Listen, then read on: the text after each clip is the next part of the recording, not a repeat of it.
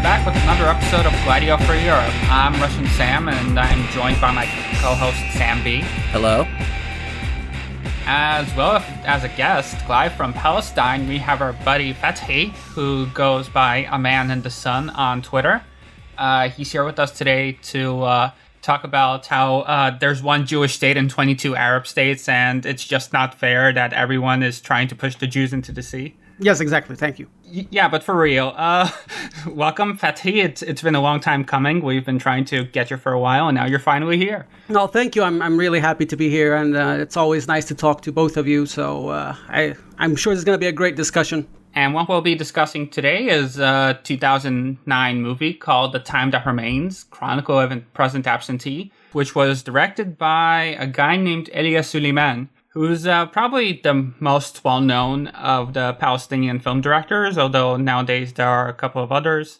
He was born in Nazareth in 1960. He's from a Christian family. And like many of his other films, well, all of his other films, this one is very autobiographical and very focused on his family as well as the city of Nazareth. But this one, it's much more historically grounded than the rest of his work. He's done a couple of great interviews that we shall be reading an excerpt out of right now. When I was growing up in the 1960s, there were lots of taboos about Palestine from our parents and the whole community. In fact, I don't ever remember hearing the word Palestine. Shin Bet was very powerful in those days, and anybody who so much as mentioned Palestine or Arab nationalism or anything like that would be harassed and could even lose their job. People knew that if they wanted to be able to support their families or send their kids to school, they'd better keep their mouths shut. There were also lots of collaborators or informers around, so people lived in fear. Things eased up when Likud came to power. The Likud didn't care whether or not the Shin Bet kept track of everyone and tapped their phones and all that, because they had another agenda. Their aim was not to pacify the population, but to get rid of us entirely, in a kind of total solution.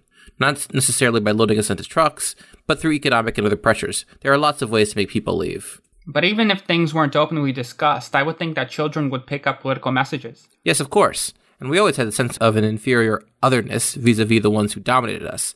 And the segregation spoke a lot about that, because we always felt intimidated when we left Nazareth or crossed into any Jewish city. We always felt that we were unwanted visitors in our own land. We're going to have to talk about Nazareth specifically a lot in this episode. Yeah, so Nazareth, the birthplace of a little guy known as Jesus Christ. So Nazareth, it was a center for Christian pilgrimage for a while, but it was otherwise relatively unimportant until recently, when in the aftermath of the Nakba, Nazareth ended up being the only significant Arab city which was able to retain its Palestinian majority. As you can see, Suleiman, he's a Nazarene born and raised. He has a very love-hate relationship with his city.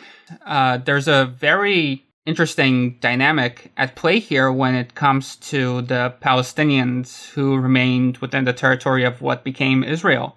Not all of them were expelled for a variety of reasons, and today they make up about 20% of the population of the state. And in some important ways, their lived experiences do differ from those of the Palestinians in the diaspora as well as in the West Bank and Gaza. But there is significant overlap. Obviously, every region in Palestine has its own challenges, its own material context, and each one of them has their own, matrix of control specifically designed for that specific population. Obviously, those in the West Bank and the Gaza Strip have completely different circumstances than, for example, Palestinians in the diaspora or Palestinians within the Green Line. And the thing is that Palestinians within the Green Line, although they have some things better than, say, Palestinians in Gaza when it comes to standard of living, they are still under a strict matrix of control by the Israeli government. These are in the form of de jure, such as over 50 discriminatory laws, which you can explore on the Adala database online, and basically open segregation. There's very little mixing in Israeli cities, actually, when you look at the populations and where they live and their neighborhoods. And they are always under constant pressure to, give up their identity. There's this whole incredible pressure ever since Israel was founded to make them identify as Arabs and not as Palestinians. And they've even tried to do this with Palestinians in the West Bank and the Gaza Strip as well, or in Jerusalem.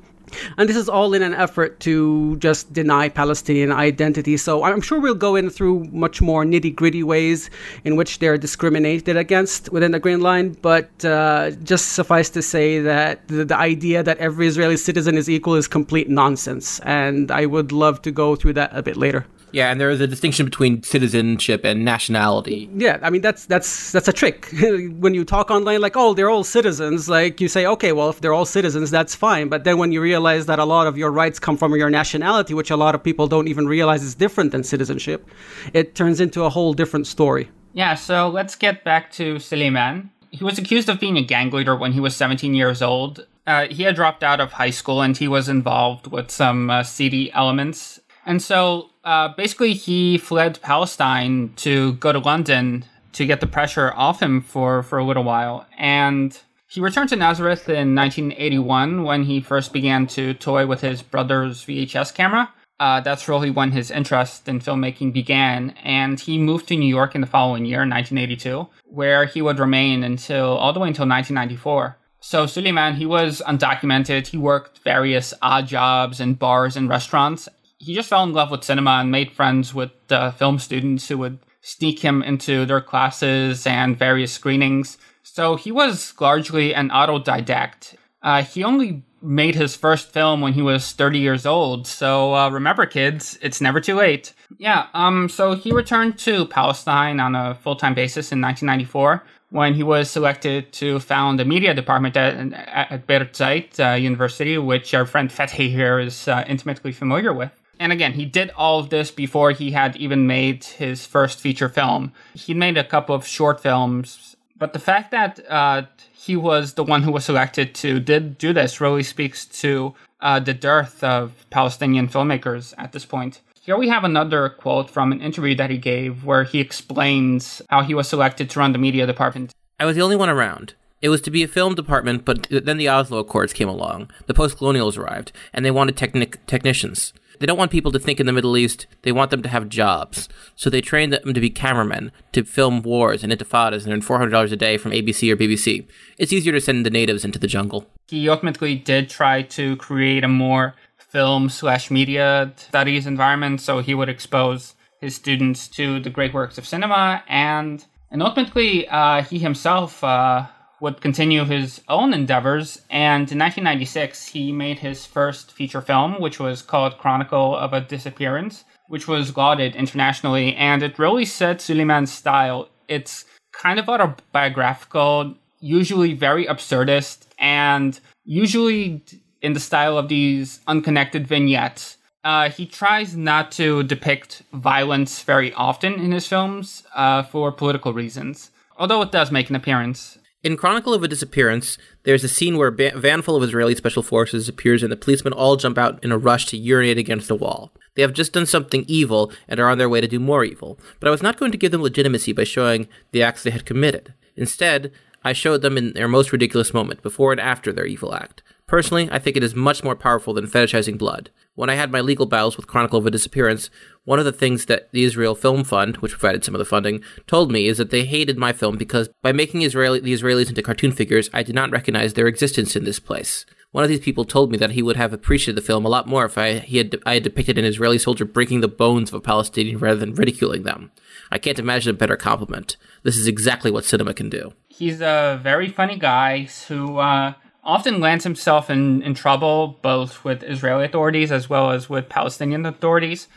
This film actually is what got him into a lot of trouble with both Palestinians and the Arab world writ large, because the Israeli national anthem, Hatikva, is actually the closing shot of the film. And so a lot of people took this, along with the fact that he had accepted money from the Israeli Film Fund to make this film. They took this for the fact that he was collaborating, that he was ridiculing Palestinians. In 2002, he had his most internationally successful film called Divine Intervention, which saw further success, and it ended up being shown at Cannes, and it was awarded the Palme d'Or. And in fact, it was even submitted to the Academy Awards for consideration for Best Foreign Films, but it would not be accepted as Palestine was not a recognized state, which really highlights the difficulties of being a Palestinian filmmaker. Let's get to his third film, Yes, and this is the film that we will be discussing, and that's the movie, The Time That Remains.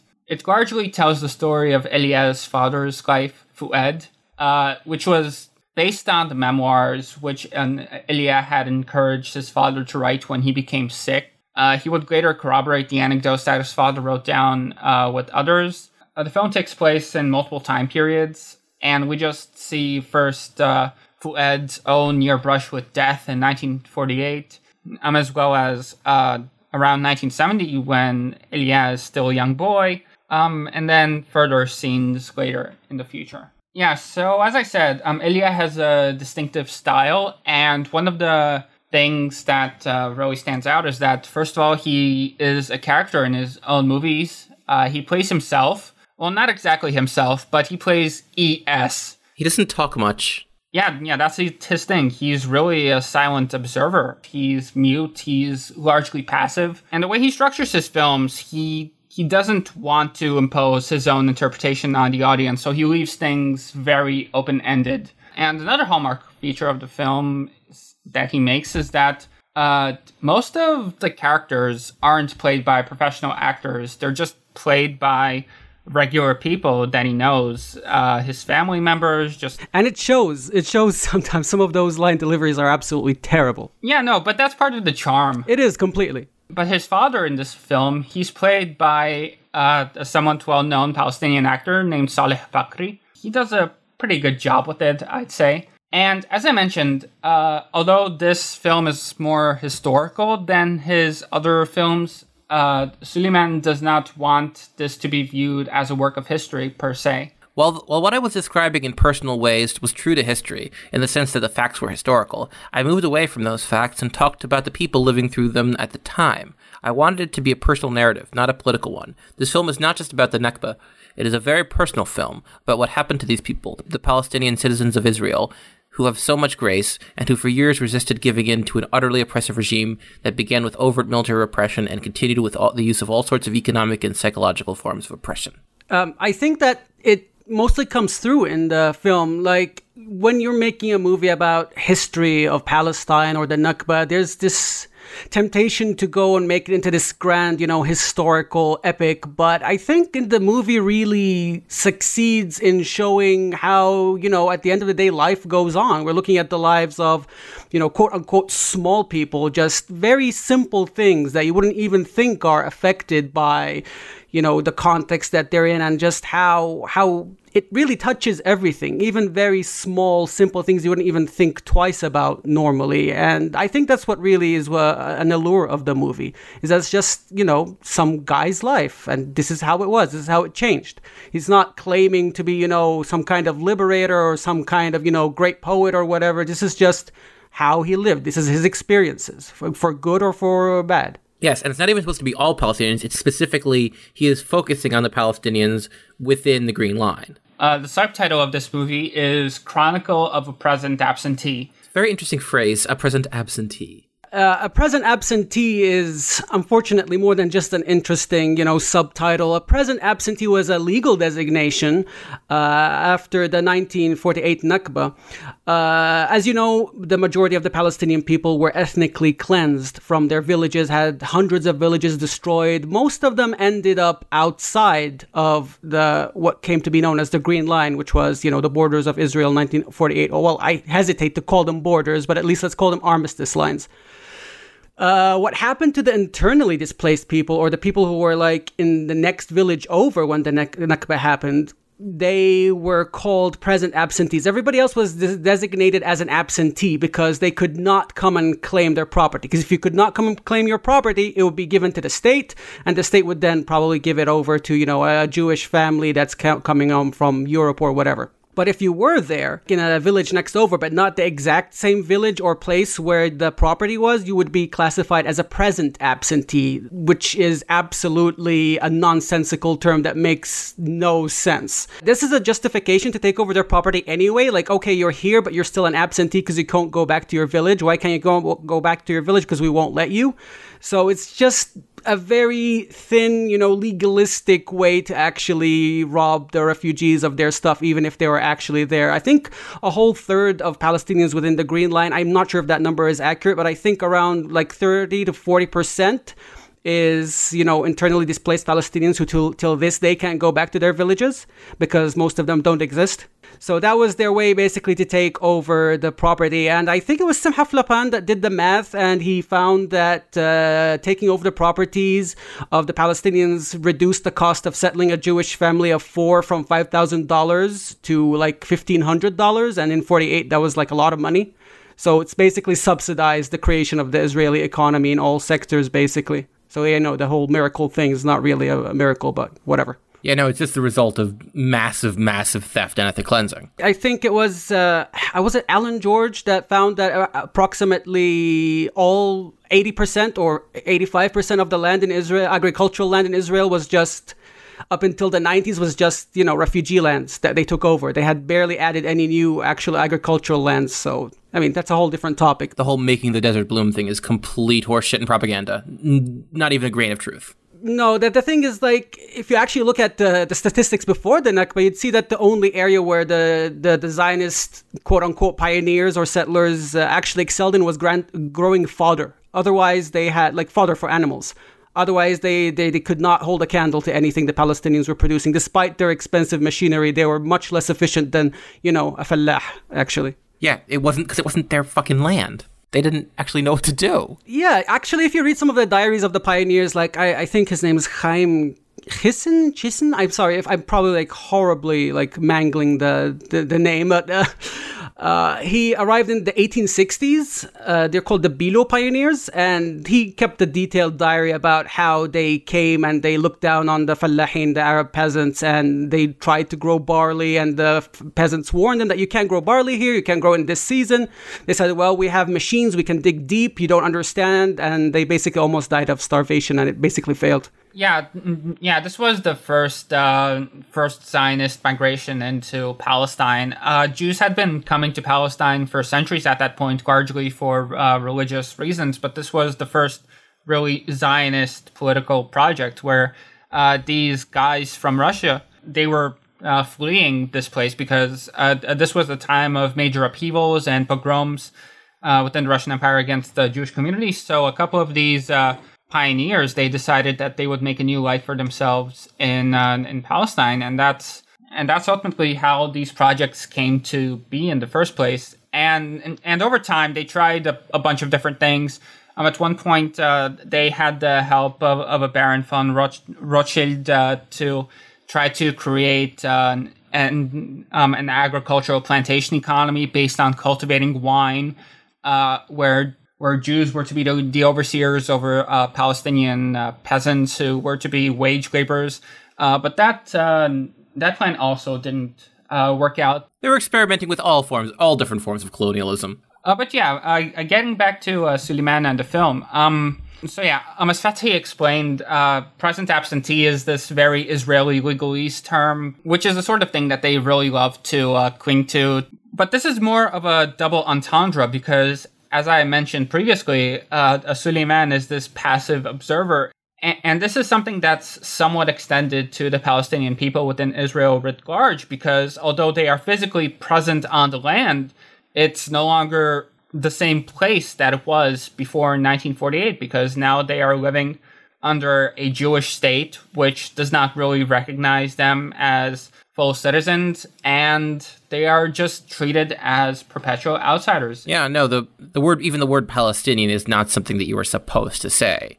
A fun thing to do is if you look through, like, the archives of a major newspaper like The Times or something, just search the word Palestinian, and you will see very few entries in the 50s or 60s. Yeah, just the Palestinian is almost never named, to the extent that they are mentioned. They're just generic Arabs, or not even mentioned at all. Often news stories were presented from the perspective of Egyptians or Jordanians and Syrians, but not the Palestinians themselves. So what do we think about the film, guys? I liked it. I thought it was very interesting. I thought it was, I like his vignette style. The fact that he depicts just the absurdity of living in this insanely fascist country as a hated minority whose land was stolen. He doesn't go overboard with violence, as we said earlier, and it really does strike through the film. When you just see, like, for example, the moment where the guy is having a phone conversation outside and the tank is just, the gun of the tank is just following his head as he's just on the phone talking about, this party will have a great DJ. Based on a true story, by the way. It is absurd in that sense. It also, it shows a little bit about, the stratification of some areas also in the West Bank, like Ramallah particularly. Like some people were out there dying every day and some people were partying. Like obviously it was all exaggerated for effect, yeah. But I enjoyed the movie. I particularly liked the camera style. I think it was like still cameras most of the time. There was many moving cameras, I don't think. I liked the contrasts in the backgrounds and the foregrounds, especially in the beginning of the movie when they were blindfolded and tied next to the olive trees. I just feel like it was very striking cinematography. I mean, I'm not exactly a movie guy, but it just seemed like very, very nice composition to me. No, the moment there where there were like the olive trees and the blindfold, it's more striking than if he had just shown the Israelis just beating people to hell. Incredibly hard to get out of your head. And I think it works. It works in capturing, like you said, the absurdity of the situation, especially when he comes back after being abroad, and he comes back and like everything is different. He can't even recognize what's going on anymore. Like, I feel that. On a much, much lesser scale. I spent like 8 years abroad and I came back and I felt like the whole country changed. I'm just talking about Ramallah. So let alone somebody who actually, saw the Nakba, or, his father saw the Nakba and saw the changes in society, because those were much, much more dramatic upheavals than something like Second Intifada to today. Can you talk a bit about your experiences in this regard? So basically, my teenage years were during the Second Intifada. That was when I was in school. That was when I witnessed most stuff. Seen our neighbors getting shot. Some, messed up stuff that, teenagers shouldn't have to go through. It's really a formative part of your life, and it just really builds you for the rest of, your existence, basically, these things that you went through. I don't want to go on too long about this stuff, but when I came back, I left around 2004, 2005, so it was basically the tail end of the Intifada. And I left to do my BA in Austria, and then I did my MA in Germany on a scholarship. And I come back and I feel like the country was different. In that period, we saw that the PA underwent its transformation a bit more from, Yasser Arafat's style of patronage networks to the new Abu Mazen patronage networks. We saw more institutionalization, more IMF, mandates and stuff. And people keep saying that it was, the neoliberal turn of the Palestinian Authority, even though I would disagree with that, because from the very beginning, the Palestinian Authority was built as a neoliberal device. There's absolutely nothing that's not neoliberal about the Palestinian Authority. I think the IMF itself said that this is an opportunity for us to create something from scratch. We don't have to go through these reformations and changing of, policies. We can just start it from the scratch in this way. Oh, absolutely. It is the dream colonial regime for these people. So what Salam Fayyad did in 2007, he was the prime minister at the time. He just institutionalized a lot of the things that were already there. And they institutionalized the security forces, General Dayton from the US. He came and trained all the security forces. They retired any of the security forces that had anything to do with the Intifada, anything to do with resistance. The Palestinian Authority was terrified after what happened in Gaza, so they became much more repressive in all ways of life. Like, it would never have occurred to me that you could get thrown in jail over a Facebook post back in 2004, 2005. Not Facebook specifically, but I mean like online. But nowadays it's just the norm. It's turning into a mukhabarat state akin to Jordan, at least in the West Bank. And this might be something that's a little like not that, huge of an indicator. But when I left, every street had graffiti about resistance. When I come back, there's absolutely zero graffiti. I'm talking about Ramallah at least, because this is where I live. There's absolutely zero graffiti on the walls, and it's been mostly subsumed by advertisements, especially for like telecommunications and stuff. Yeah, it's absolutely like even the biggest murals in Ramallah are now just like the old buildings have been destroyed. You have these big, glass towers built, and I mean, what kind of country under occupation builds glass towers? Like, it's just so ridiculous. This attempt to convey normalcy, like to try to be like, look, if we're good enough, they'll give us statehood. And this was basically the Palestinian Authority's politics since 2007. If we do our institutions good enough, if we build the country nice enough, the world will look at us and say, hey, these guys are ready for statehood. Obviously, that was, never the issue to begin with. So, I mean, it's not working. It's still not working. It's trying to convince everyone that the Bantustan is actually a normal way of living. Who's funding those big glass buildings? The Palestinian bourgeoisie. We have a lot of millionaires now. Okay. So it's not foreign money. No. The foreign money goes towards, supporting entrepreneurs and all that nonsense. I remember the Qataris trying to fund some luxury development or something a while ago. Yeah, but it's all in the form of investments. It's not like, it's not like aid. Actually, for a while, the Palestinian Authority has been decent with its income being, tax from the taxes and the VAT and what have you. But obviously, that's under the control of Israel, so they can cut from it and take from it whatever they want. So they do. We basically pay for our own occupation, and then they're like, why does Israel want peace? Why doesn't Israel want peace? Sorry, because I mean, they have a 5-star occupation. They have all the control and none of the responsibilities. They don't have to do any of the dirty laundry. They don't have to take care of the health, take care of, sanitation. They have the Palestinian Authority to do that. But when it comes to actual power, they have all the power. So it's like the perfect situation for them. Why would they want to change that? And they also get to attack the Palestinian Authority as being cruel to its own people, which proves that the Palestinians are unworthy of statehood. But who exactly is propping up that authority in the first place?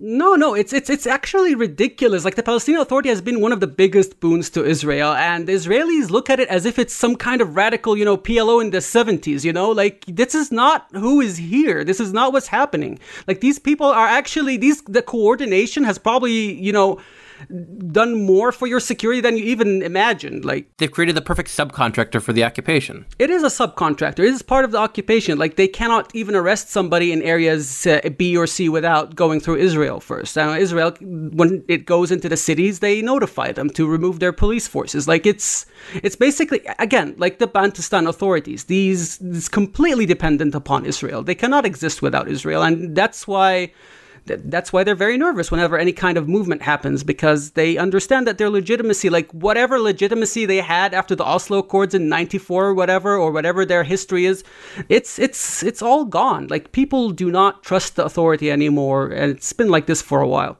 Yeah. For anyone unfamiliar, the West Bank is divided into areas A, B, and C. Actually, Fatih, could you explain that real briefly? Yeah, sure. The Oslo Accords, well, Oslo II really, designated 3 different areas in the West Bank, which is areas A, which are under full civil and security control of the Palestinian Authority. These are very small, and they mostly, take up the urban areas of Palestine, of the West Bank, sorry. Ramallah, Nablus, places like that, yeah. Yeah, the big cities, some of the bigger villages, but it's like they're little islands, basically, if you look at it on the map.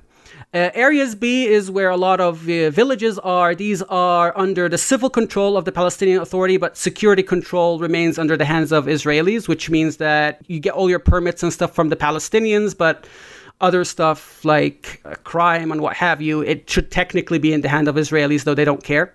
Area C is under full Israeli control, and this is the area where most of the West Bank is. This is around like 60% or so of the West Bank. This is where all settlement, the vast majority of settlement construction takes place. Palestinian communities in Area C are not allowed to do anything basically without Israeli permits, and guess what? They don't give permits for anything. Yeah, there's been a lot of proposals to fully annex Area C in the past 5 or so years, I'd say, especially on the Israeli right. The Israeli right as a term almost implies that there's a left, which not really. But there's some, it's where most of the settlers are in Area C. Yeah, it's attractive to them because it has a sparse population, because they don't allow new people to move there, and it has a lot of resources, a lot of land, especially agricultural land. So they're like... Water, a lot of water, yes. Obviously, by the way, like the Oslo and Paris set up the Joint Water Commission or Committee, I'm not sure which one of them, the JWC. And it was basically just a legal way to make the occupation of our water just formal. It functions the same exact way as before Oslo, but it has an extra committee now. Like, the Israeli army gets to veto everything, but the Palestinians get no saying. Like, if the Israelis want to dig a new well for settlers, Palestinians can't say a thing. If Palestinians want to dig a well, the Israelis get a veto if they want to or not. And like the vast majority of everything gets vetoed. Yeah, so speaking of changes, let's get back to the movie a bit. The opening scene, so Suleiman, he's returned to Palestine because his mother is sick and he needs to go take care of her. And he's picked up at the airport by an Israeli driver who, he's loading Suleiman's bags into the car, and we catch a glimpse of this poster right behind him, which is done in this Mandate era, like, Palestinian tourism poster. If you've ever seen the Visit Palestine poster, it's that stuff. Like the one with the oranges and it. Except the text on this one reads Eretz Achelit, so another country, quite literally. And so he's driving Suleiman from the airport to Nazareth, and they're driving through a thunderstorm, while the driver, he seems totally lost. Do you know where we are? I don't know anymore. Where are the kibbutzes, the moshavs? They were everywhere. Did the earth swallow them up? Yeah, so just, like, he's literally lost, but also he doesn't recognize the country that he grew up in anymore, because Israel also underwent this neoliberalization process from the 70s and 80s onwards, where the old foundations of the state, which were, well, more collectivist-oriented. It was this kind of second international kind of, like, collectivist, basically an attempt at, like, settler social democracy. It's very strange. If you ever hear anyone talk about patriotic socialism, it basically looked like that. At that point, the film turns to black, and we're taken back to 1948, to the city of Nazareth. He very clearly has a deep love for his city, while also being deeply frustrated with what it is and its residents, but it's a sort of tough love. But yeah, the city of Nazareth, there's a kibbutz nearby called Kfar HaHoresh these days, and over there they found an archaeological site, which is a 10,000-year-old cultic and funerary site, which goes to show that that this is a place that was settled for a very, very long time. In fact, Palestine has one of the oldest known continually settled cities ever. Jericho is about 9,000 years old or something like that. But yeah, within Nazareth itself, there are signs of habitation from the Bronze Age onwards, so approximately 4,000 years ago. But the city wasn't really mentioned in any extant texts until the life of Jesus, during which point it would have been a town of around 500 residents. Very minor town, sleepy, not anything to write home about. But it became an important religious center and site of pilgrimage for Christians as the religion spread. And in the modern period, most of the Palestinian inhabitants of the city to today make up 60% of the population, of whom 70% are Muslim and the remainder are Christians. But back in Mandate days, the ratio was reversed. It was around 2/3 Christian and 1/3 Muslim. It continued to be a site of pilgrimage for Christians across the world for centuries, really. But during the reign of Zahir al-Omar, it became a market center of some importance in the 18th century. And it just developed for a while until during the Mandate period, it became the center of Christian Palestinian politics. But then in 1948, you had the Nakba. It was the ethnic cleansing of Palestine. It was the expulsion of 750,000 residents of Palestine into countries both neighboring and across the world, most of whom would be unable to return to their homeland.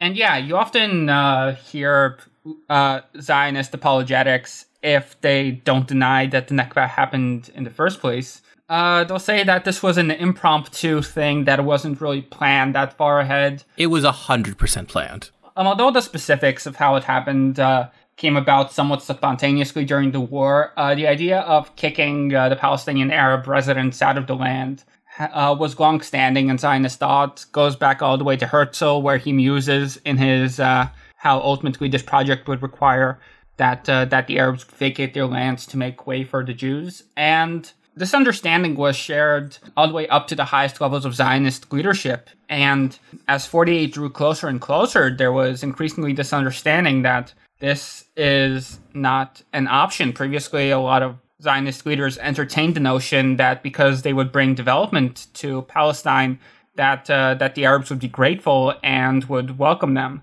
What really happened was that the Zionists, although they did bring a lot of capital into Palestine, in fact, during the Mandate period, they effectively set up this dual economic system where Jewish settlers were indeed plugged into this rapidly developing economy, which was growing by the year. Meanwhile, the Palestinians were largely locked out of that economy, and as the peasantry was kicked off the land because their landlords sold it from literally right under their feet to these Zionist enterprises, they increasingly suffered. Yeah, that's a really important point, is that even before the Nakba, you had Zionists and their funders buying the land out from under their feet from absentee landlords. The Ottoman state from the 1830s onwards was undertaking something called the Tanzimat reforms, which was supposed to, originally it was framed as a way to bring the Ottoman state back to its pure foundations, but from the 1860s or so onwards, it became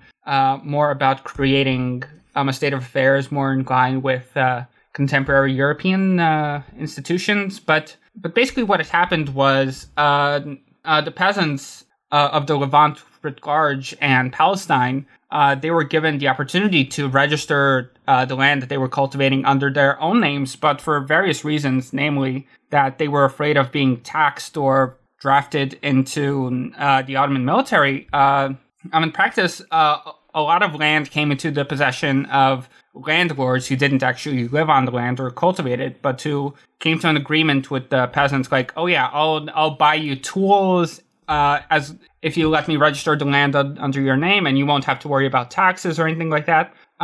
So once the Zionist enterprises got started, these landlords who felt no obligation to the peasants who were living on their land, many of them just sold this land onwards to the JNF and other similar institutions. But yeah, speaking of the JNF, the Jewish National Fund, here's a quote from Joseph Weitz, who was the director of the land departments of the JNF. It's a diary entry from 1940. There is no way but to transfer the Arabs from here to the neighboring countries, to transfer all of them, save perhaps Bethlehem, Nazareth, and Old Jerusalem. Not one village must be left, not one Bedouin tribe. The transfer must be directed at Iraq, Syria, and even Transjordan. For this goal, funds will be found, and only after this transfer will the country be able to absorb millions of our brothers, and the Jewish population in Europe will cease to exist. There is no other solution. That was basically the consensus by the late 40s, and even like in the 30s and 20s, these ideas were floated, started to be floated seriously. Like Ben-Gurion said multiple times that, any kind of partition or what have you is just a temporary thing until they can form a strong enough army to, complete the job and kick the Arabs out. It's all connected. None of it was some kind of random happenstance or, an accident of warfare or what have you. Like the Zionism, actually, there's a whole book about the concept of transferring Zionist thought, and it's actually quite excellent. Could you give us the name of that book? Nur Masal Hayas, the concept of transferring Zionist thought. I think that's the title, or maybe that's the subtitle. I'm not exactly sure. So Nazareth, at this point in time, it had around 17,000 residents, to whom another 20,000 would later be added, which would create this really untenable situation because basically, Nazareth was to be part of the Palestinian state according to the UN partition agreement. So many people fled or were forced to evacuate from their towns and villages.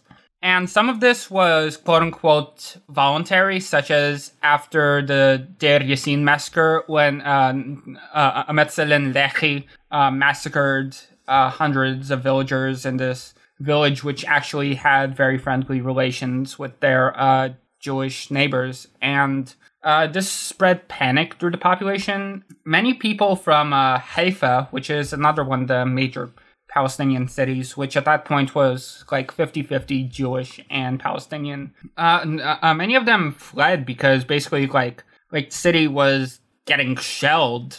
And this was before the war even formally started, before the State of Israel was founded. All of this was still happening when, before the British had left. They still had their troops on the ground at that point. Ghassan Kanafani wrote a short story about Haifa in the Nakba and the aftermath called Returning to Haifa, which is, I highly recommend it. Check it out if you're interested in that city. Yeah, I think a big misconception about the Nakba is that it didn't like it did not coincide with the war. Like it began before the war. Approximately 300,000 people were already ethnically cleansed before the war even began.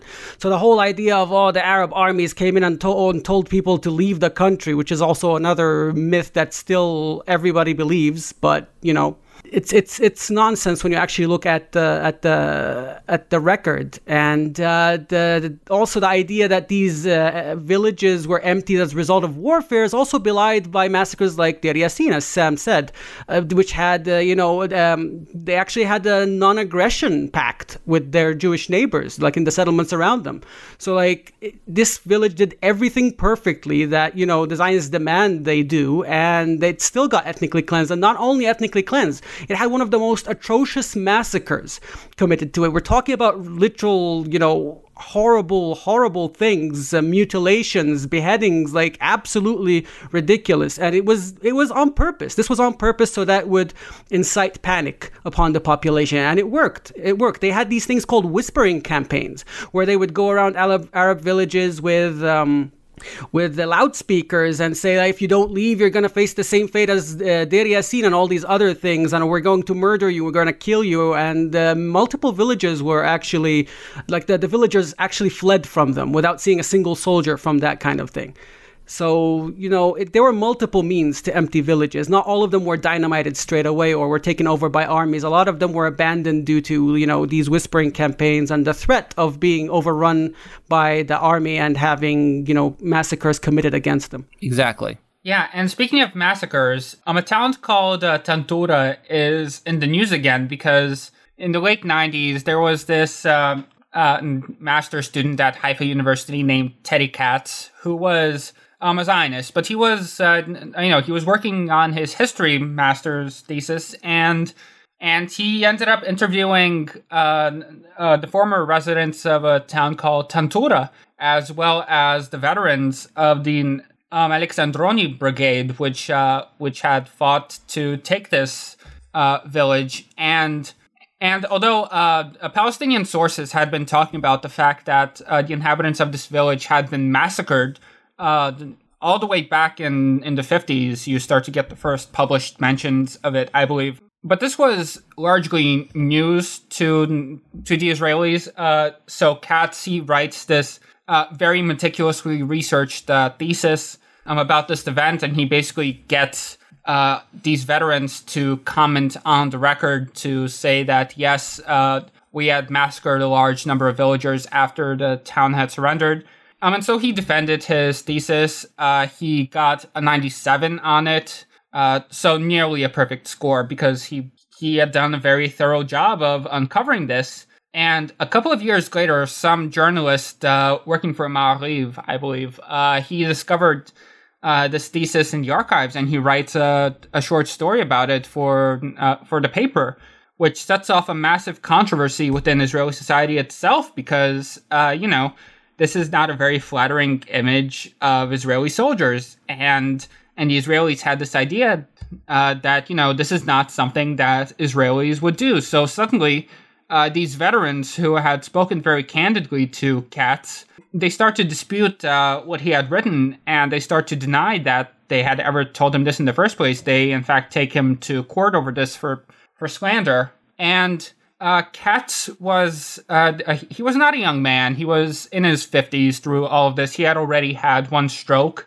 So under pressure from his family, because they were worried about his long-term health if he would fight this battle, he signs a declaration saying that he had been, that he had lied, that he made mistakes, even though the mistakes in question, there were a couple of mistakes, but it came down to, these very trivial transcription errors, I believe. And so under all of this pressure, he was forced to renounce his work, which he very quickly regretted and which he tried to take back, but which wasn't able to do. And he ended up having several more strokes because of the stress of this whole experience. He's wheelchair bound because of this. But yeah, to cut to the present day, a new documentary film was just released where an Israeli filmmaker had gotten interviews with these people who finally admit that, yes, we did this, and the bodies are buried under a parking lot near the beach. Yeah, and the Palestinians had been saying this for decades, and no one listened to them. I mean, I talk about this all the time on my Twitter. This idea of who gets to narrate, who gets to determine history, who gets to be listened to. This is a huge thing that we struggle with. We've always been like framed as irrational conspiracy theorists. All we're doing is animated by hatred. Like we can't be objective, scholars or what have you. So a lot of our production and historiography is just thrown aside as, the ravings of anti-Semites and what have you. And meanwhile, what the Israelis produce, especially the new historians, really shed some light on this. It's given like a much more flattering light. Like, oh, if they're Israeli and saying this, then it must be believable. Yeah. And this is really the whole history of what's going on. There are so many things that would have been dispelled decades ago if people just literally listened to Palestinians saying. And I'm not saying this in the sense of, don't talk over blah, blah, blah. No, I mean like literal scholarship with all these testimonies and all this hard work that goes through. Like there is meticulous documentation of all the villages that were destroyed. We're talking Salman Abu Sitta is still updating his list of villages destroyed to this day. Over 600 of them, I believe. Yes, exactly. And he found out that most statistics don't take into account the Bedouins in the Naqab Desert because they were considered Bedouins and they move on and come and go. And they had neglected to understand that these were sedentary Bedouins and they moved very little inside Palestine itself, not from outside of Palestine. So if we actually, take all of this into account, the villages go up to around 600 and the number of people ethnically cleansed also goes up. But there's very, very little documentation of these people because also the British numbers did not include them because they were considered, as transient. But they were not transient. They were sedentary mostly.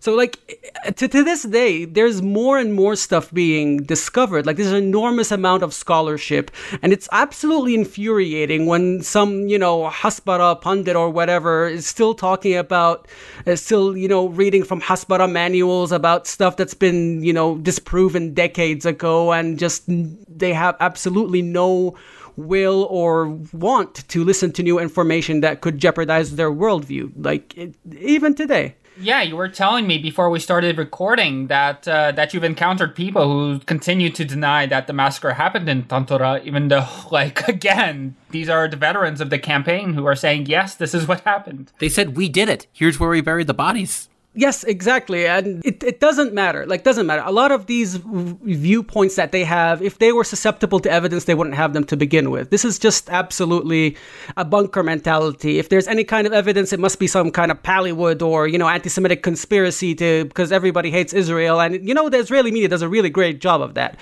Just cultivating this kind of bunker mentality that the whole world hates them. And it's only because of, their identity. And because Israel's the only nation on earth that produces any Hebrew media, basically, on a scale large enough for anything, they get to cultivate the story. They get to frame everything. Even if you read some of the stories in Hebrew about what happens, even the story about the 80-year-old Palestinian man that was tied up and beat to death, you'd find out that apparently the soldiers were the poor victims because they didn't realize what they had done to him. He wasn't able to object when he was tied and gagged and blindfolded, apparently. He didn't tell them he was in distress.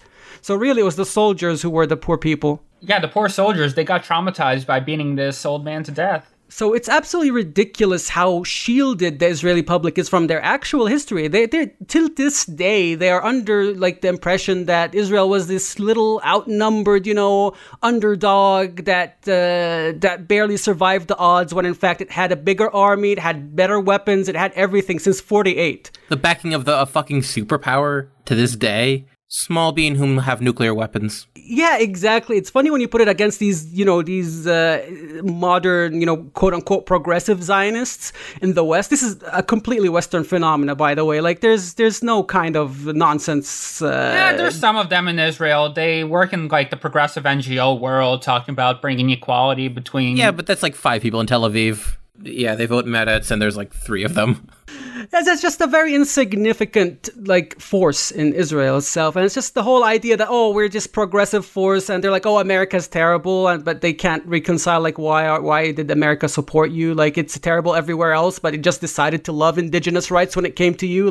Come on. The British Empire, the French in the 50s, really? Come on, bro. They were committing genocide against the Algerians, but they just love indigenous people. The French who helped the Israeli nuclear program also. Yeah, like the 56 Suez crisis, like had all the colonial powers like ganging up on Egypt. Like, come on, like you think they were supporting you out of love for indigenous rights? Like, you have to be kidding yourself at some point. Yeah, so speaking of Pallywood, let's go back to the film, huh? In July 1948, Operation Dekel, Palm Tree, began with the goal of capturing the lower Galilee, which included Nazareth. And this is where the historical scenes of the movie start. At the time, the region was under the control of the Arab Liberation Army, which was a volunteer force assembled from across the Arab world, which was established under Syrian auspices and which got involved in the war all the way back in January because Israel was still not an independent state, and these states,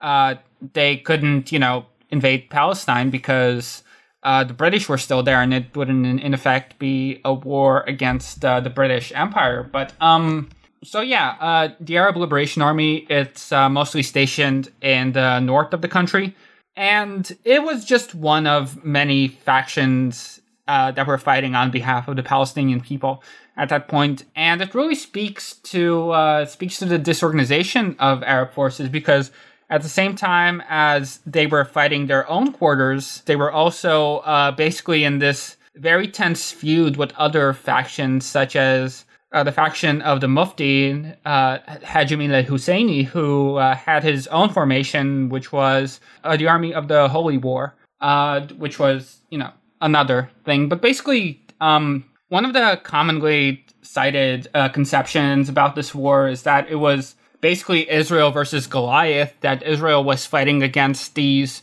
6 different armies, and miraculously, despite being outnumbered on every front and outgunned, they emerged victorious. They frame it as this war for survival, while they even had deals with the Jordanians under the table. The Jordanian army was the most equipped, the most advanced one, and a lot of the map of the West Bank today, as we see it, is dictated by all of the, what they had agreed to with the Zionist forces. The Jordanians had agreed to the Zionist. Abdullah agreed to with the Zionist forces at the eve of the war. Glubb Pasha, who was a British officer responsible for the Arab army, the same British that were sponsoring the Zionist movement up until that point. He had a book. He very frankly called it a phony war. He was told to do a phony war, to do as if it was a theater play, to convince the people that, okay, we're going to go wipe out the Zionists. It doesn't matter for Jordan. He didn't care about Palestine. What Abdullah cared about Greater Syria. That was his aim. He wanted the West Bank and its economy as a stepping stone towards Greater Syria. And obviously that didn't happen because, nobody was interested in that, the colonial powers who sponsored them. So even if we take this whole idea of it was a real war, this was all the armies were outnumbered by the Israelis. Actually, it's funny. By the end of the war, it was like 2-1 or 3-1. Something like that. I don't remember the exact number. I think Avi Shalim has some detailed numbers, but so it's absolutely ridiculous. Not a single source says that the Arab armies were superior to the Israeli armies in numbers. So how this idea came that it was, a small outnumbered little underdog is, completely opposite of what actually happened in reality. And I get it.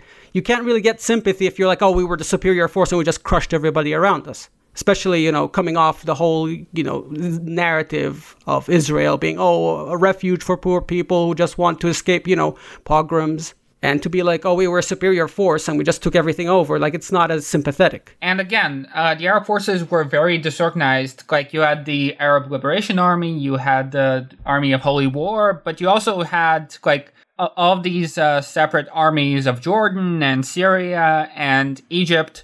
But there was really no coordination between these entities. Basically, all of these armies were fighting to secure their own interests. Abdullah was fighting for his own Greater Syria project. The Syrians were trying to create their own Greater Syria project. The Egyptians were, I don't even know what the Egyptians were doing, but they had a horrific record during this war. They were just not very good. Yeah, it really radicalized Nasser, though. Like, I think Nasser, one of the things that really radicalized him is that they were surrounded by Israeli forces and they could see the Jordanian army on the other side, and the Jordanian army refused to come and save them. Like, they would send dispatches to the Jordanians. They're like, oh yeah, we're coming, don't worry about it. And they could see them like not moving. Like, it was very, very open, the kind of cooperation between the Jordanians and Israelis during the war.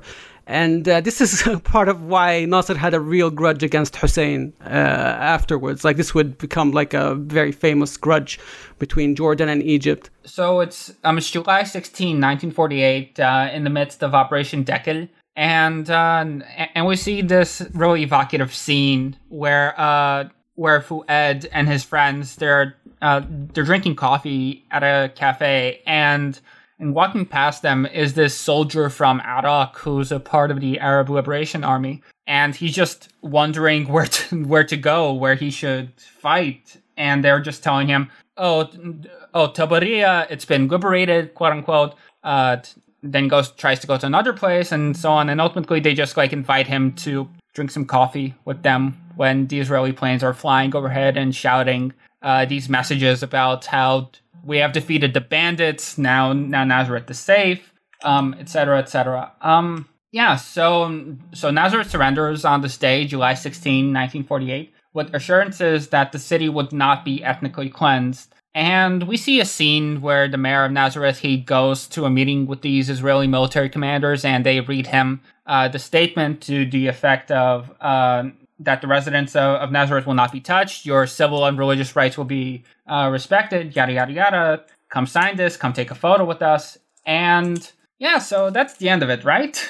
No, definitely not.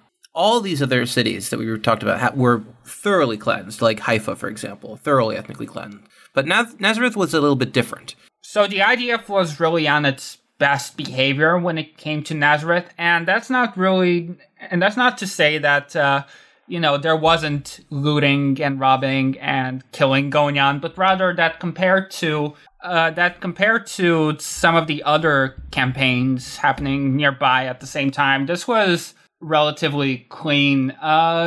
So they had promised that they wouldn't ethnically cleanse the city because Nazareth, as we mentioned previously, it's a very important site for Christians around the world. And Ben-Gurion instinctively understood that if this city were cleansed, suddenly you'd have a lot of pissed off Christians in the United States and Europe saying that, like, this is uncalled for, that it's ridiculous. So from the beginning, the plan is to let Nazareth stay as it is, but not everyone was on board with this. There was a guy named Moshe Carmel who was in charge of that front. And on the following day, on the 17th of July, he gave an order to expel the inhabitants of the city. But the inhabitants of the city, they got really lucky in that there was a man named Ben Dunkelman, who was a Canadian Jewish World War II war hero who went to Palestine as the war was beginning. And he became the commander of the 7th Armored Division because of his experience with mortars, which he had learned during the war in Europe. And he was appointed the military governor of the city. So naturally his instructions were to, leave the residents alone, that this was the agreement that they had come to. So imagine his shock when he's suddenly told that he is supposed to expel the residents as they had been expelled from many other cities and towns across Palestine. And this actually, it only really came out in the late 70s because in 1974, he had his memoirs ghostwritten by a man named Peretz Kidron. And Kidron, he recorded this passage, which Dunkelman later requested be cut from the book. Avraham Yaffe, who had commanded the 13th Battalion in the assault on the city, now reported to me with orders from Moshe Carmel to take over from me as its military governor. I complied with the order, but only after Avraham had given me his word of honor that he would do nothing to harm or displace the Arab population. Only a few hours previously, Hayam Leskov had come to me with astounding orders. Nazareth's civilian population was to be evacuated. I was shocked and horrified.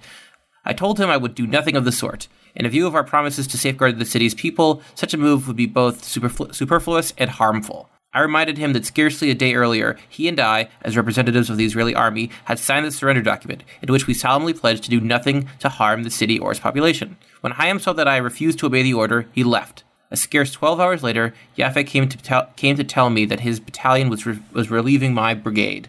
I felt sure that this order had been given because of my defiance of the evacuation order. But although I was withdrawn from Nazareth, it seems that my disobedience did have some effect. It seems to have given the High Command time for second thoughts, which led them to the conclusion that it would, indeed, be wrong to expel the inhabitants of Nazareth. I don't think it was morality so much as fear of their benefactors getting really, really angry at them and not giving them the aid they needed. Oh, yeah. Of course. Kidron had, actually, he was also the translator of Rabin's war memoirs into English. And among the passages that were part of the original Hebrew manuscript, which were later supposed to be cut, was one that described his, that is Rabin's time as a deputy commander during Operation Danny. And Rabin basically writes about how Ben-Gurion gave expulsion orders for Ramleh and Lydda to the effect of expel them. And this also happened in that same month of July. So Kidron, he leaked both of these stories, then largely unknown in the West, to the New York Times in 1979, which just goes to show that the only reason why Nazareth was spared this faith was because its status to the global Christian community made it a holy site and one that was not supposed to be destroyed in the same way that other Arab towns were. I just want to emphasize it's not like as you mentioned, it's not out of love or respect for Christian Palestinians or Christian Arabs. It was definitely the symbolic value of Nazareth to the world, because when they came to destroying villages, the Israelis really did not discriminate between Muslim and Christian Palestinians. I mean, it was almost impossible to tell most of the time, except with Druze sometimes, but that's another story. That's a different story, because they tried to co-opt them into the army and the state. But Palestinian Christians have also shared their fate. Like, there are multiple stories of villages such as Jureisha where they tried to do a PR move by telling the Christian Palestinians, you can stay, but your Muslim neighbors have to leave, and they refused, so they were all ethnically cleansed. Stuff like that. It's like, it has nothing to do with, Christians as Christians per se, or Christian Palestinians. It has everything to do with, how this would be seen as a propaganda tool or not, how it would be seen by their benefactors, like we said. Because as a young state, Israel still needed a lot of aid from the West. I'd argue it still does. It still does. Absolutely, it still does. Yes. It's very exaggerated how powerful they are. I mean, even if you look back to the 2006 Lebanon war, they couldn't last a few days. They couldn't last a few days without rearmament from the U.S. They had an air bridge through Cyprus to get them new weapons, and that was Hezbollah in 2006. Hezbollah today is like 10 times as powerful as that was. Yeah, they've gotten a lot of good training in Syria. But yes, back to Nazareth. So after the war, 160,000 Palestinians remained in what became Israel, with maybe an additional 20,000 successfully returning from exile. But Nazareth would remain the only major Arab city within the borders, and it ended up becoming the center of Palestinian cultural and political life within the Green Line. But it was also, as a result of this, the focal point of Israel's attempts to form this Arab-Israeli identity, which is something they're still trying to do and trying to impose. So this is a quote from Hillel Cohen's Good Arabs. So Cohen writes, "The aspiration was to reshape Arab consciousness and identity in accordance with the hegemonic Israeli worldview by controlling society's political discourse. Israel's leadership understood that consciousness guides the behavior of individuals. The state's goal was to detach the Palestinian Arabs in Israel from the Palestinian Arab identity that was central for many of them, and to create something new, the Israeli Arab. The regime wanted to sever their ties to the Arab national movement. Through its loyalists, the state sought to indoctrinate Arab schoolchildren with the Zionist narrative, to widen the fissures between and within religious communities, Muslim, Christians, and Druze, to promote obedience to the authorities, and to challenge non-Israeli national identities, be they Palestinian or pan-Arab. No less important, by reporting on the day-to-day speech of the Arabs and summoning and interrogating those Arabs who speak against the state, the security authorities, quote-unquote, taught the minority what was fit to be said and what was unacceptable. thus shaping the contours of Arab political discourse in Israel. Another point of interest, I believe, is that you mentioned, Pan-Arabism. Christian Palestinians and Christian, Levantines in general, or non-Muslim Levantines, let's say, they were some of the vanguards of Pan-Arabism. Like, they were some of the people who were the most interested in a new secular identity that was not based on religion, because they had been, discriminated against based on their religion for a long time. Okay, like, it's not exactly pogroms in Europe, but it was not, it was different. There were tiers of citizenship, like according to the millet system. Everybody was, has their own religious government or what have you, or somewhat of an autonomy. Yeah, absolutely. Like Michel Aflaq or Anton Sadeh, all Christians. Konstantin Zrikh, yeah, like they were very interested in the whole idea of a new secular citizenship, egalitarian civic life, not based on religion like it had been for hundreds of years. So I think also part of the ideological battle that Israel tried to do is that they tried to crush that spirit because, as I said, it was most popular among non-Muslim, Arabs. So Nazareth had to be pacified in that way, especially since it became, a center of thought after Zahir al-Umar, like you said. It became more important, and a lot of, printing presses and what have you were situated there. As Cohen said, Israel set about empowering so-called moderates, which of course means collaborators, to take the helm of Palestinian society.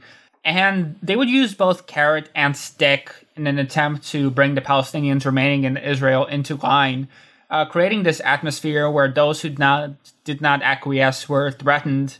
And the film captures this element very well, through the eyes of the young Elias Suleiman, where he's still a school child. And we have this very evocative scene where these Palestinian children, they're singing an Israeli song to this education minister, who then goes on to award them a first prize in a singing competition, because awarding this prize to a school of the Arab minority is another proof of our willingness to pass on the values of democracy and equality of all our pupils. It was just very interesting because there were always people within the Israeli establishment who didn't necessarily hate the Palestinians, who genuinely did want to better their condition, but within an Israeli framework.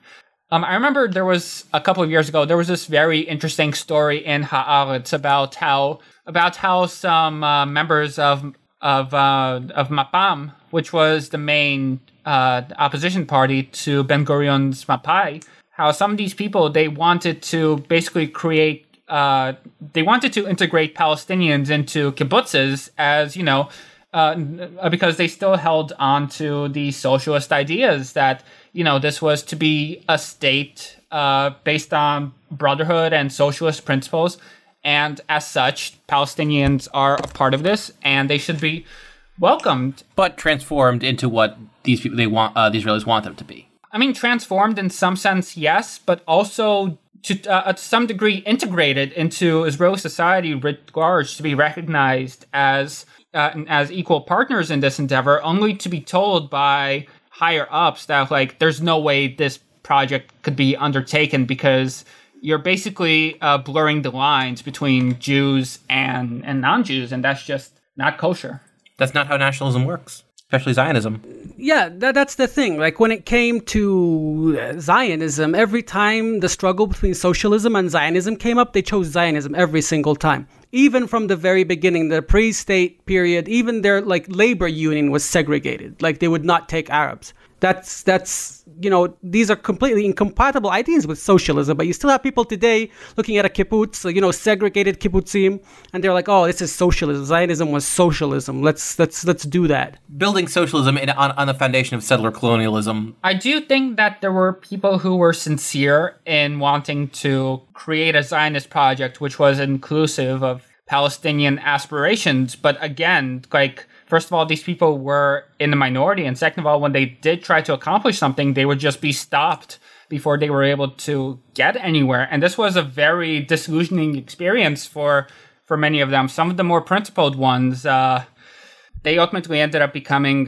communists, which which was a very important element in Israeli society when it came to the Palestinians. Yeah, so Palestinians within Israel, they would continue to live under military rule until 1966, which meant that they needed permission to move between towns, that they could be resettled at the state's whim, they could be deprived of their jobs. And so because of this, as Hillel Cohen stated, you had collaborators of many different shades. You had some who were just afraid for their family's safety, which is why they collaborated with the authorities, to career criminals who were looking to gain immunity for their illegal activities by making themselves useful to the state.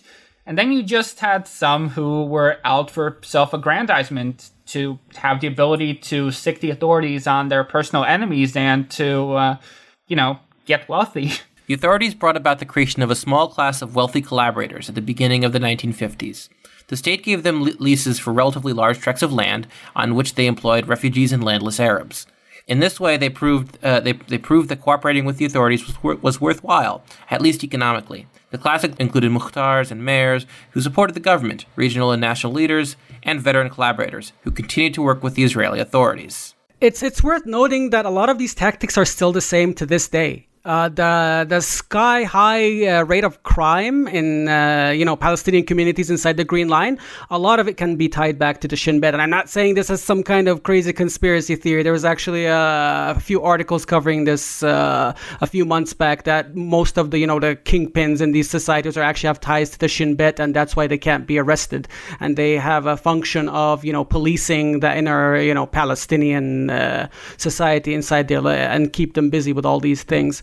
And what you described about basically having them all live under military rule until 66 is why it's so funny when liberal Zionists think that, the occupation of 67 is what ruined Israel's soul or corrupted it. And before then, they had this pure democracy that made everything bad once the occupation, it rotted the Israeli soul. It's like there was never a period of time when this, mythical version of Israel existed. This is just propaganda that you tell yourself to feel better about supporting, an open apartheid state today. No, it's just saying, well, one ethnic cleansing operation's okay, but do that again, I don't know. I'm not comfortable with more. Also, another method of collaboration is to use blackmail, which is still a very big tactic today. Say you have information that someone is, gay or is having an affair or what have you. The same in any society. Yeah, and it's very candid. Like, they're very candid admissions of this stuff. If you Google, Unit 8200 gay Palestinians, you'll have so many confessions of these soldiers saying, if you're gay, if you're sick, if you needed anything, we'll blackmail you until you give us the information we want. Even if you have nothing to do with anything, or just...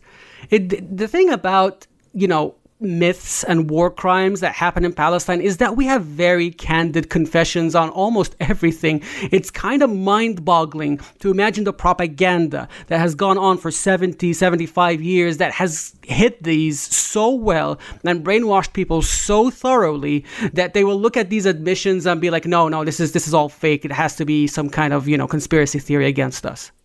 Israel is very good at its victim complex. Just because all of these structures and threats and enticements were leveled against Palestinians, it doesn't mean that they simply took it. In fact, this first generation of Palestinian citizens of Israel are often called the Stand Tall generation because they had a very oppositional attitude to the state. And such opposition was usually carried out under the auspices of the Communist Party and nationalist organizations. In fact, the Communist Party became the majority Arab party within the Green Line. And in the 1949 election, it won something like 20% of the Arab vote. The rest mostly went to orbit parties. Basically, the other Jewish parties would set up orbit lists of Arab candidates. So you had around Mapai, you had the agriculture and development list, I believe, which is where most of the votes went, something like 60%, because a lot of people, they were so afraid of the authorities that they wouldn't even vote the way that they necessarily wanted to. Rather, they would vote for the party that had the closest links to power in an attempt to demonstrate that, we're happy dancing Arabs who will sing these Israeli songs to the education ministers to show how satisfied we are to be living here. Yeah, just because this was the public-facing version, this does not mean that there was not a lot of discontent and whispers going on behind the scenes. As Suleiman said, although no one really talked about it, as a child, he understood a lot of things that he shouldn't have understood per Israeli conceptions of what the new Arab Israeli, so-called, would look like. And so we have several scenes in the movie where a young Elia, he's being reprimanded by his teacher, who's just telling him, "Who told you that America is colonialist? You don't say such things in class." And it's kind of humorous, but at the same time, this is just what it was like, like teachers especially were very vulnerable to the Israeli authorities because they were getting their salary from the state. And many teachers, in fact, they had more radical sympathies. And if they were not careful, they would lose their jobs. Within the classrooms, there were often informers to report what these teachers were saying. And you just weren't supposed to say these sorts of things. There's actually a rather famous Israeli-Palestinian show written by Sayed Kashua, who is basically the first Palestinian writer to make it big, writing in Hebrew. It's a comedy show, basically. It shows the life of this Palestinian journalist who's trying to integrate within Israeli society, and at one point, we learned that his father was actually a school principal, and there's an entire episode surrounding the fact that his father had raised him in such a way to be very amenable to Israeli authorities, and it's just a big point of frustration. It's just something that still occupies the minds of the Palestinians behind the Green Line.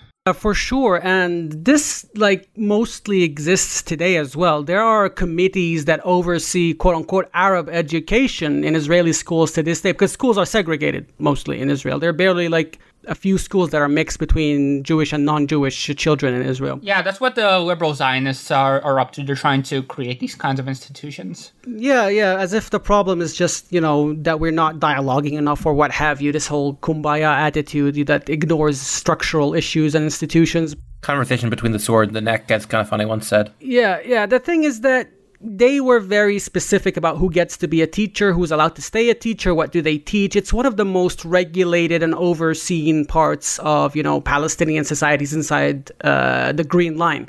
So it's no wonder, really. And it's ironic is that Palestinian teachers are known throughout the Arab world as being radical, very strong, excellent teachers, especially in Kuwait.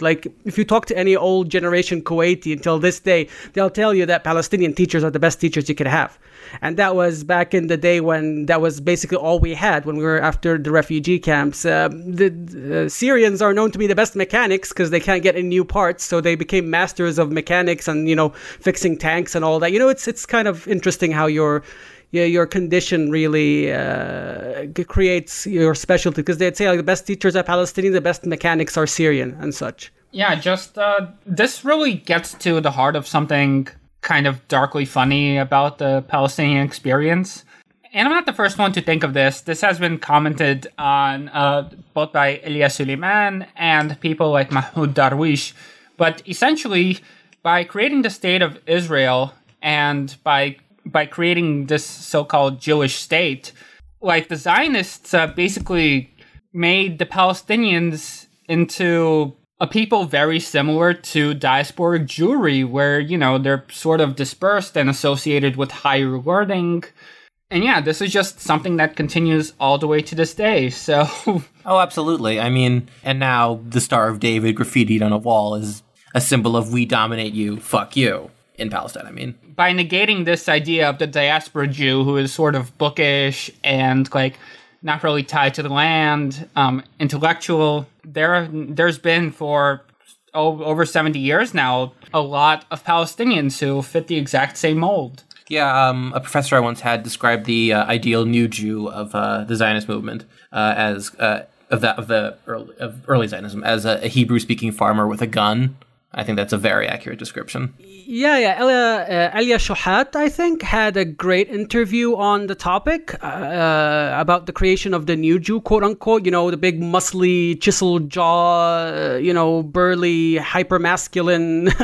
Actually, if you look at some of the earliest propaganda posters and even some of the earlier movie posters, you would have a very, very hard time distinguishing, blood and soil posters from, the Zionist ones. They'd have the ideal, broad-chested, chiseled, chinned male, and they'd always be blonde. Or even old Israeli money. It'll often have got, field work or like factory work on it. Yeah. There's just this whole imagery of the pioneer, what the new Jew is, according to Zionism. It's very, very European ethno-nationalism. I mean, that's the context it's sprung out of. So, I mean, of course it's going to emulate that. Elia Suleiman, he's a big fan of these really goofy characters, and one of the most memorable characters in this movie is he's the drunk neighbor. The one who douses himself in kerosene. Okay, to be completely honest, I find that character a bit offensive because all the conspiracy theorists I know don't need to be drunk to make that kind of comment. We are completely capable of being crackpots without alcohol, so this is slander. But yeah, he's great. He's just constantly telling Fuad about his theories about how they're going to liberate Palestine by provoking Israel into attacking Lebanon, and then then France is going to get involved and fuck Israel's mother's pussy.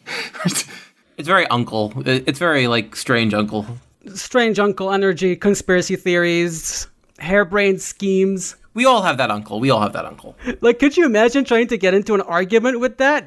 Oh, come on. Just nod and smile. He's a very funny character, but at the same time, there's a very tragic streak to him. As always with Suleiman, there's always another side to him. So whenever he isn't drunk, he's just trying to set himself on fire, basically, because he just can't handle life without his glass of arak. I like the bit where the Israelis come into the house and they think he's got explosives and it's food. Instead they think it's gunpowder. Yeah, well, what's funny is that this burghul that they thought was gunpowder, they didn't know what burghul was. They never heard of it before. Today they're claiming it as traditional indigenous Israeli food. Burghul is basically, a more coarse version of couscous. If it could be made in the same way, it's like that in a lot of ways, really. Just this whole idea of co-opting, taking over things that were absolutely foreign to them. Like, for example, msakhan, which is the Palestinian national dish, basically. It's a big piece of bread with onions toasted with summaq, which is a purple herb, spice, that...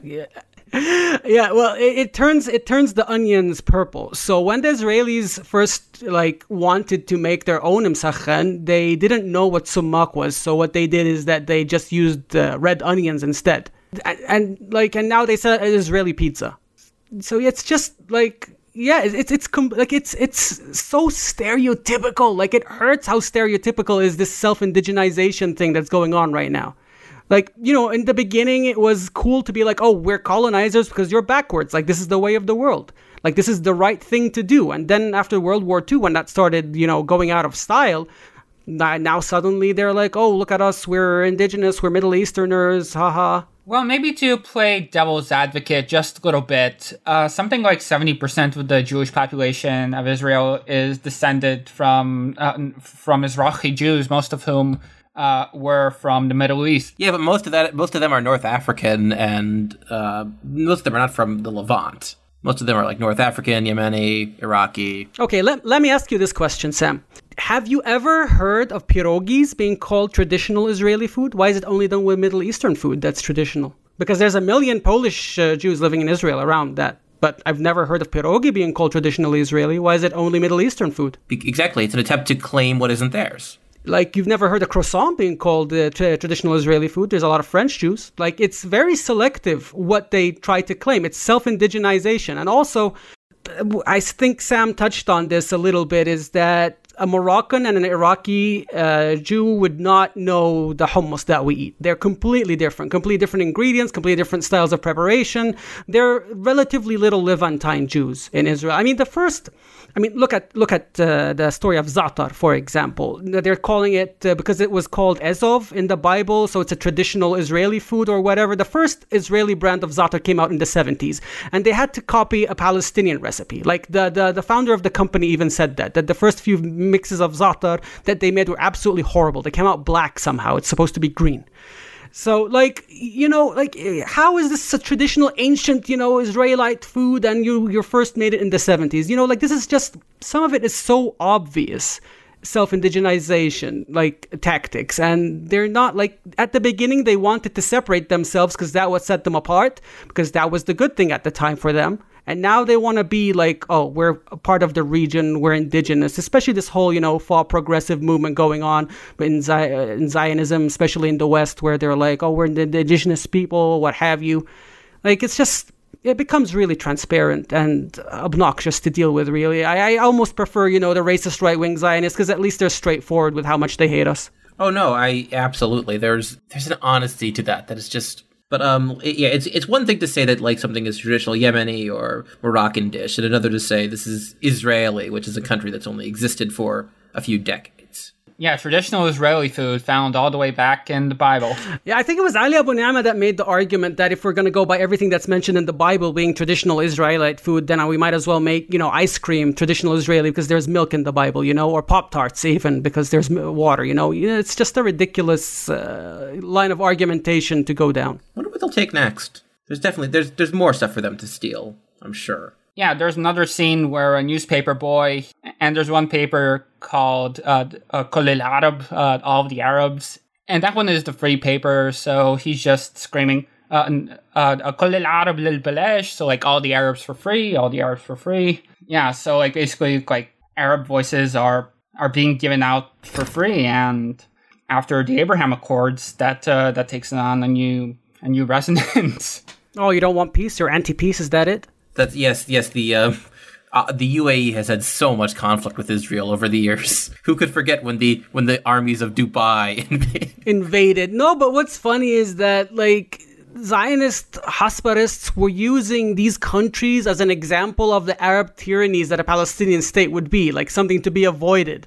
And now it just dropped. When we were talking about BDS, why don't you go BDS the Gulf countries? That talking point has virtually disappeared overnight, which really shows, it really shows how all of this, concern for quote unquote human rights they have in their arguments are just really a cudgel to silence Palestinians. They're not actual genuine, when they say, oh, what about? It's they don't care about that place. They just want to, divert attention away from them. Yeah, the president of Israel is actually in the Emirates right now, and I just saw a video on Twitter yesterday of the Emiratis playing the Israeli national anthem to welcome him.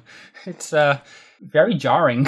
Yeah, they also got Yemeni rockets. I can't wait till they import the kafala system or something. I mean, they kind of do have it, and it's actually depicted in the movie a bit, where the woman taking care of Suleiman's mother is a Filipino woman. What would you say? How would you summarize the current anti-BDS talking points? Now that they can no longer say, why don't you focus on the evil Saudis and Emiratis? Oh, they just switched to different countries. Don't worry about it. They're free Palestinians from Hamas. You should boycott Hamas first. If that doesn't work, or if that's not effective, or you can just do them all at the same time, you can say, why are you singling out Israel? Double standards. Other countries aren't expected to be like this. It's really the same things. It's just very versatile. Either Israel is a, shining light of democracy or whatever the fuck. You can't claim that it is that and also say, well, it's not so bad next to country X. You can't use both of these, but they do. Well, they do that. There's a lot of actually talking points if you just put them out, put them in a spreadsheet or something. A lot of them are contradictory. It's oh, there are no people here, but we're under existential threat from them. It's okay. we're surrounded by enemies, and yet also we're friends with all our neighbors now. Yeah, but the thing is, like, these governments are completely unrepresentative of their people. Like, even the Jordanians and the Egyptians, like, there's incredible hostility towards Israel, like, in the region. It's not, like, the regimes are not representative, and they know that. I'm sure the same is true of the UAE, honestly. I think most people are terrified to talk in the UAE. Apparently, people who barely just posted videos of the rockets being intercepted were taken in for investigation. Like, it's incredibly oppressive when it comes to any kind of, political discussions in the UAE and all of the Gulf, obviously. Back to the movie. Again, there's a bunch of very humorous vignettes that get to the heart of Palestinian life. Pole vaulting the apartheid wall. There's the scene where you have soldiers and doctors fighting over a patient. I mean, that scene with the doctors I felt it too hard. The night I was born, actually, the Israeli soldiers went into the hospital to arrest somebody. And I almost choked that night, actually, on tear gas. So from the look at this, like, poetic existence. Oh, from the moment I existed, some kind of, I could make it into a Tumblr post or something, but it's 2022. Aren't the hospitals openly segregated in most of the Green Line, like in areas? I don't think so. No, not the hospitals. I mean, there are some hospitals that Arabs are more likely to go to and some that Jews are more likely to go to. Yeah, I think actually the medical, sector is one of the areas where they tout the most. Oh, look at us, we're integrating. We have so many Arab doctors. The Arab doctors and Arab nurses are like the number one thing that they point to when they're like, see, Israel is an apartheid. That's another stereotype of Jews that has just gone that is flipped. Yeah, the big stereotype is that Palestinians are all pharmacists. Yeah, we know our drugs, man. Yeah, but what I found to be the most evocative scene, it's the one that takes place in the present day, during the Second Intifada, basically where Suleiman is looking out his window and there's this fight going on between soldiers and Palestinians who are throwing rocks. Yeah, I just want to comment about that scene. All the places that these scenes take place in Ramallah, it's actually quite jarring to see how they looked like back then and how they look now. Like, these areas now are completely gentrified. You would not be able to tell. Like, they're all like fancy cafes that have, 20 shekel coffees and all that and stuff, the street 2 shekel coffees. It's seeing how Ramallah looked during the Intifada and how it looks now was a little bit jarring. And even Ramallah was worse hit in this aspect than many other areas. I felt like I said earlier, there were a few scenes I felt were a little bit exaggerated in Ramallah, but I'm sure this was for like effect. Yeah, the whole, rave scene inside the place during occupation.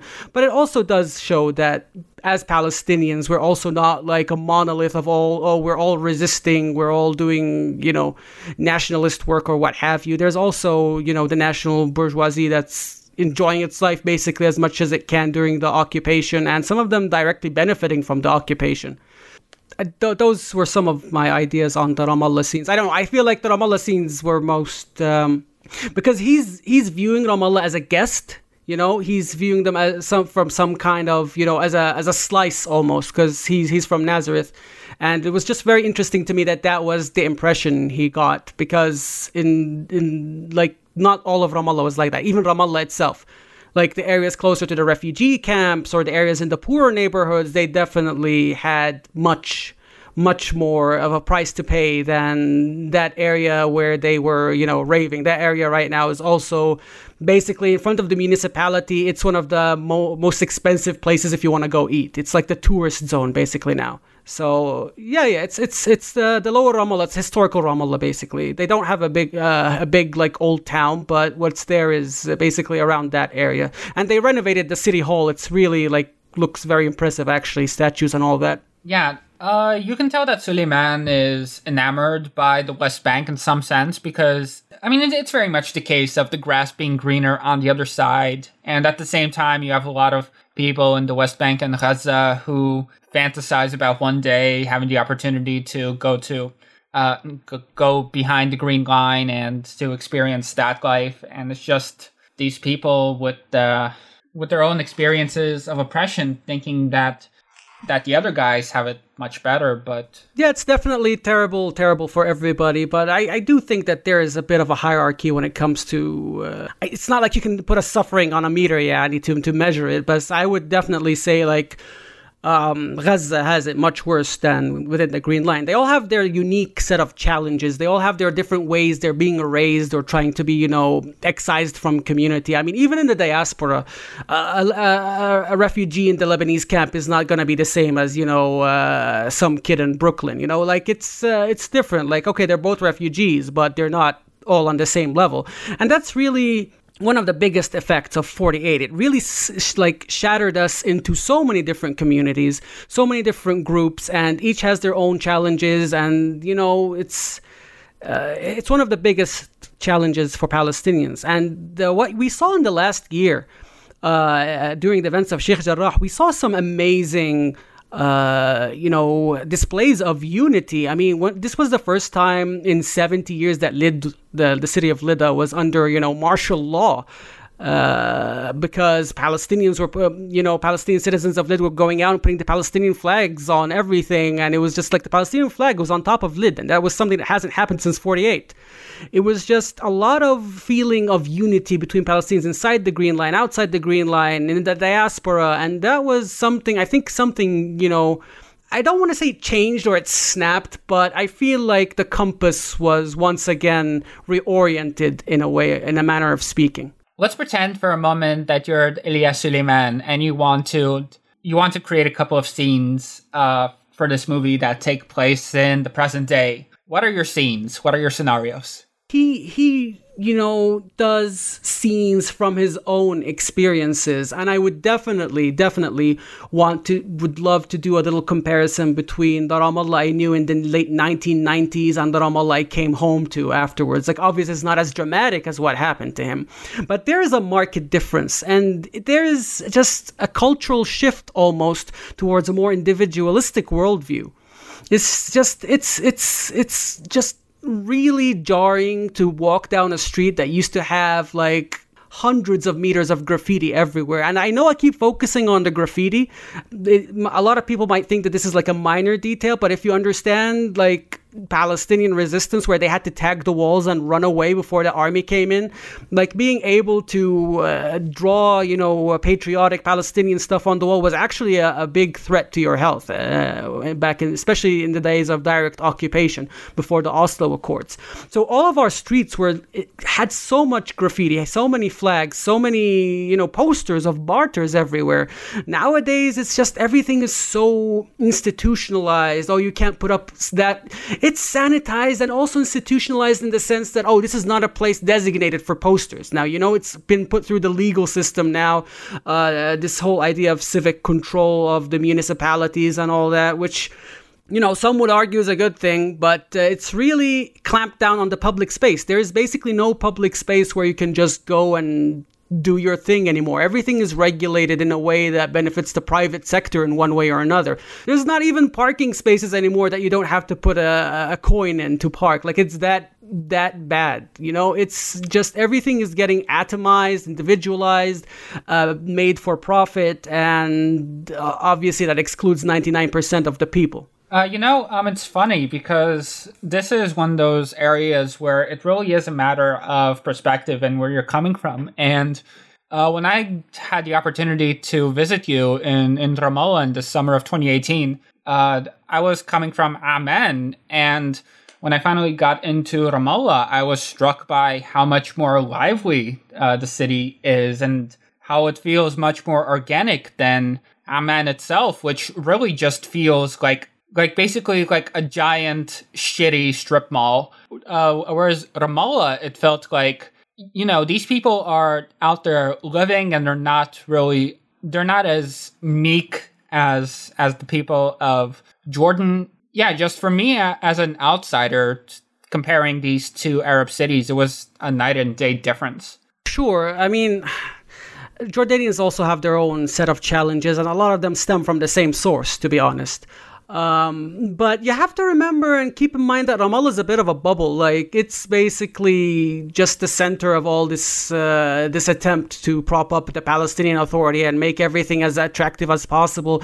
If you go to Area C, for example, Selfit, most of its land is being confiscated. The settlers are roaming all over the place. They're dumping sewage on the villagers. Like, it's night and day, and it really is a bubble. You can't compare life in Palestine just looking at Ramallah.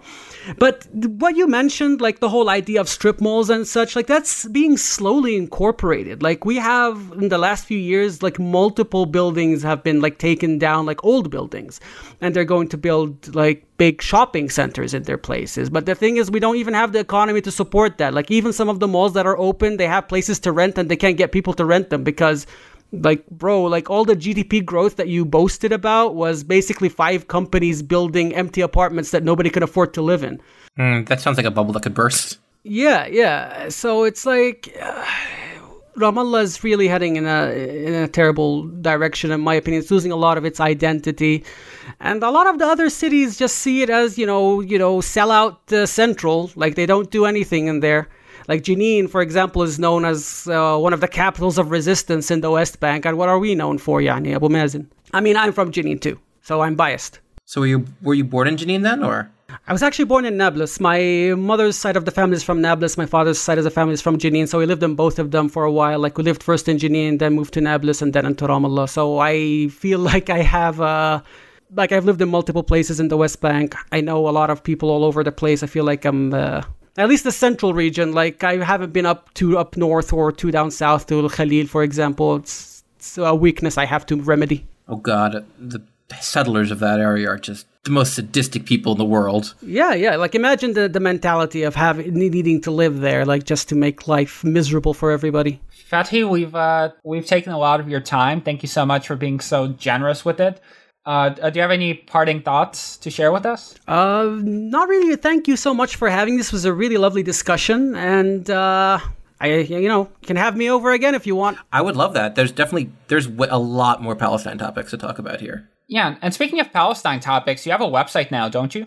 Yes, decolonizepalestine.com. Plug. It's a great website. It's basically like just fact-checking the Zionist fact checks. Checkmate, falafel is actually 1,500 years old, invented by Jews. But yeah, check out decolonizepalestine.com. Support their Patreon if you have the opportunity. And check out Fathi on Twitter at A Man in the Sun. One word, no spaces. This has been Gladio Free Europe. And we are signing off. But before we go, if you enjoy this episode and you want to hear more content like it, then please, we would really appreciate it if you would take a few minutes to go to Apple Podcasts or whichever platform you're using to listen to this episode and leave us a rating and or a review to let others know that we are bringing you informative discussion about topics ranging the world and periods in time.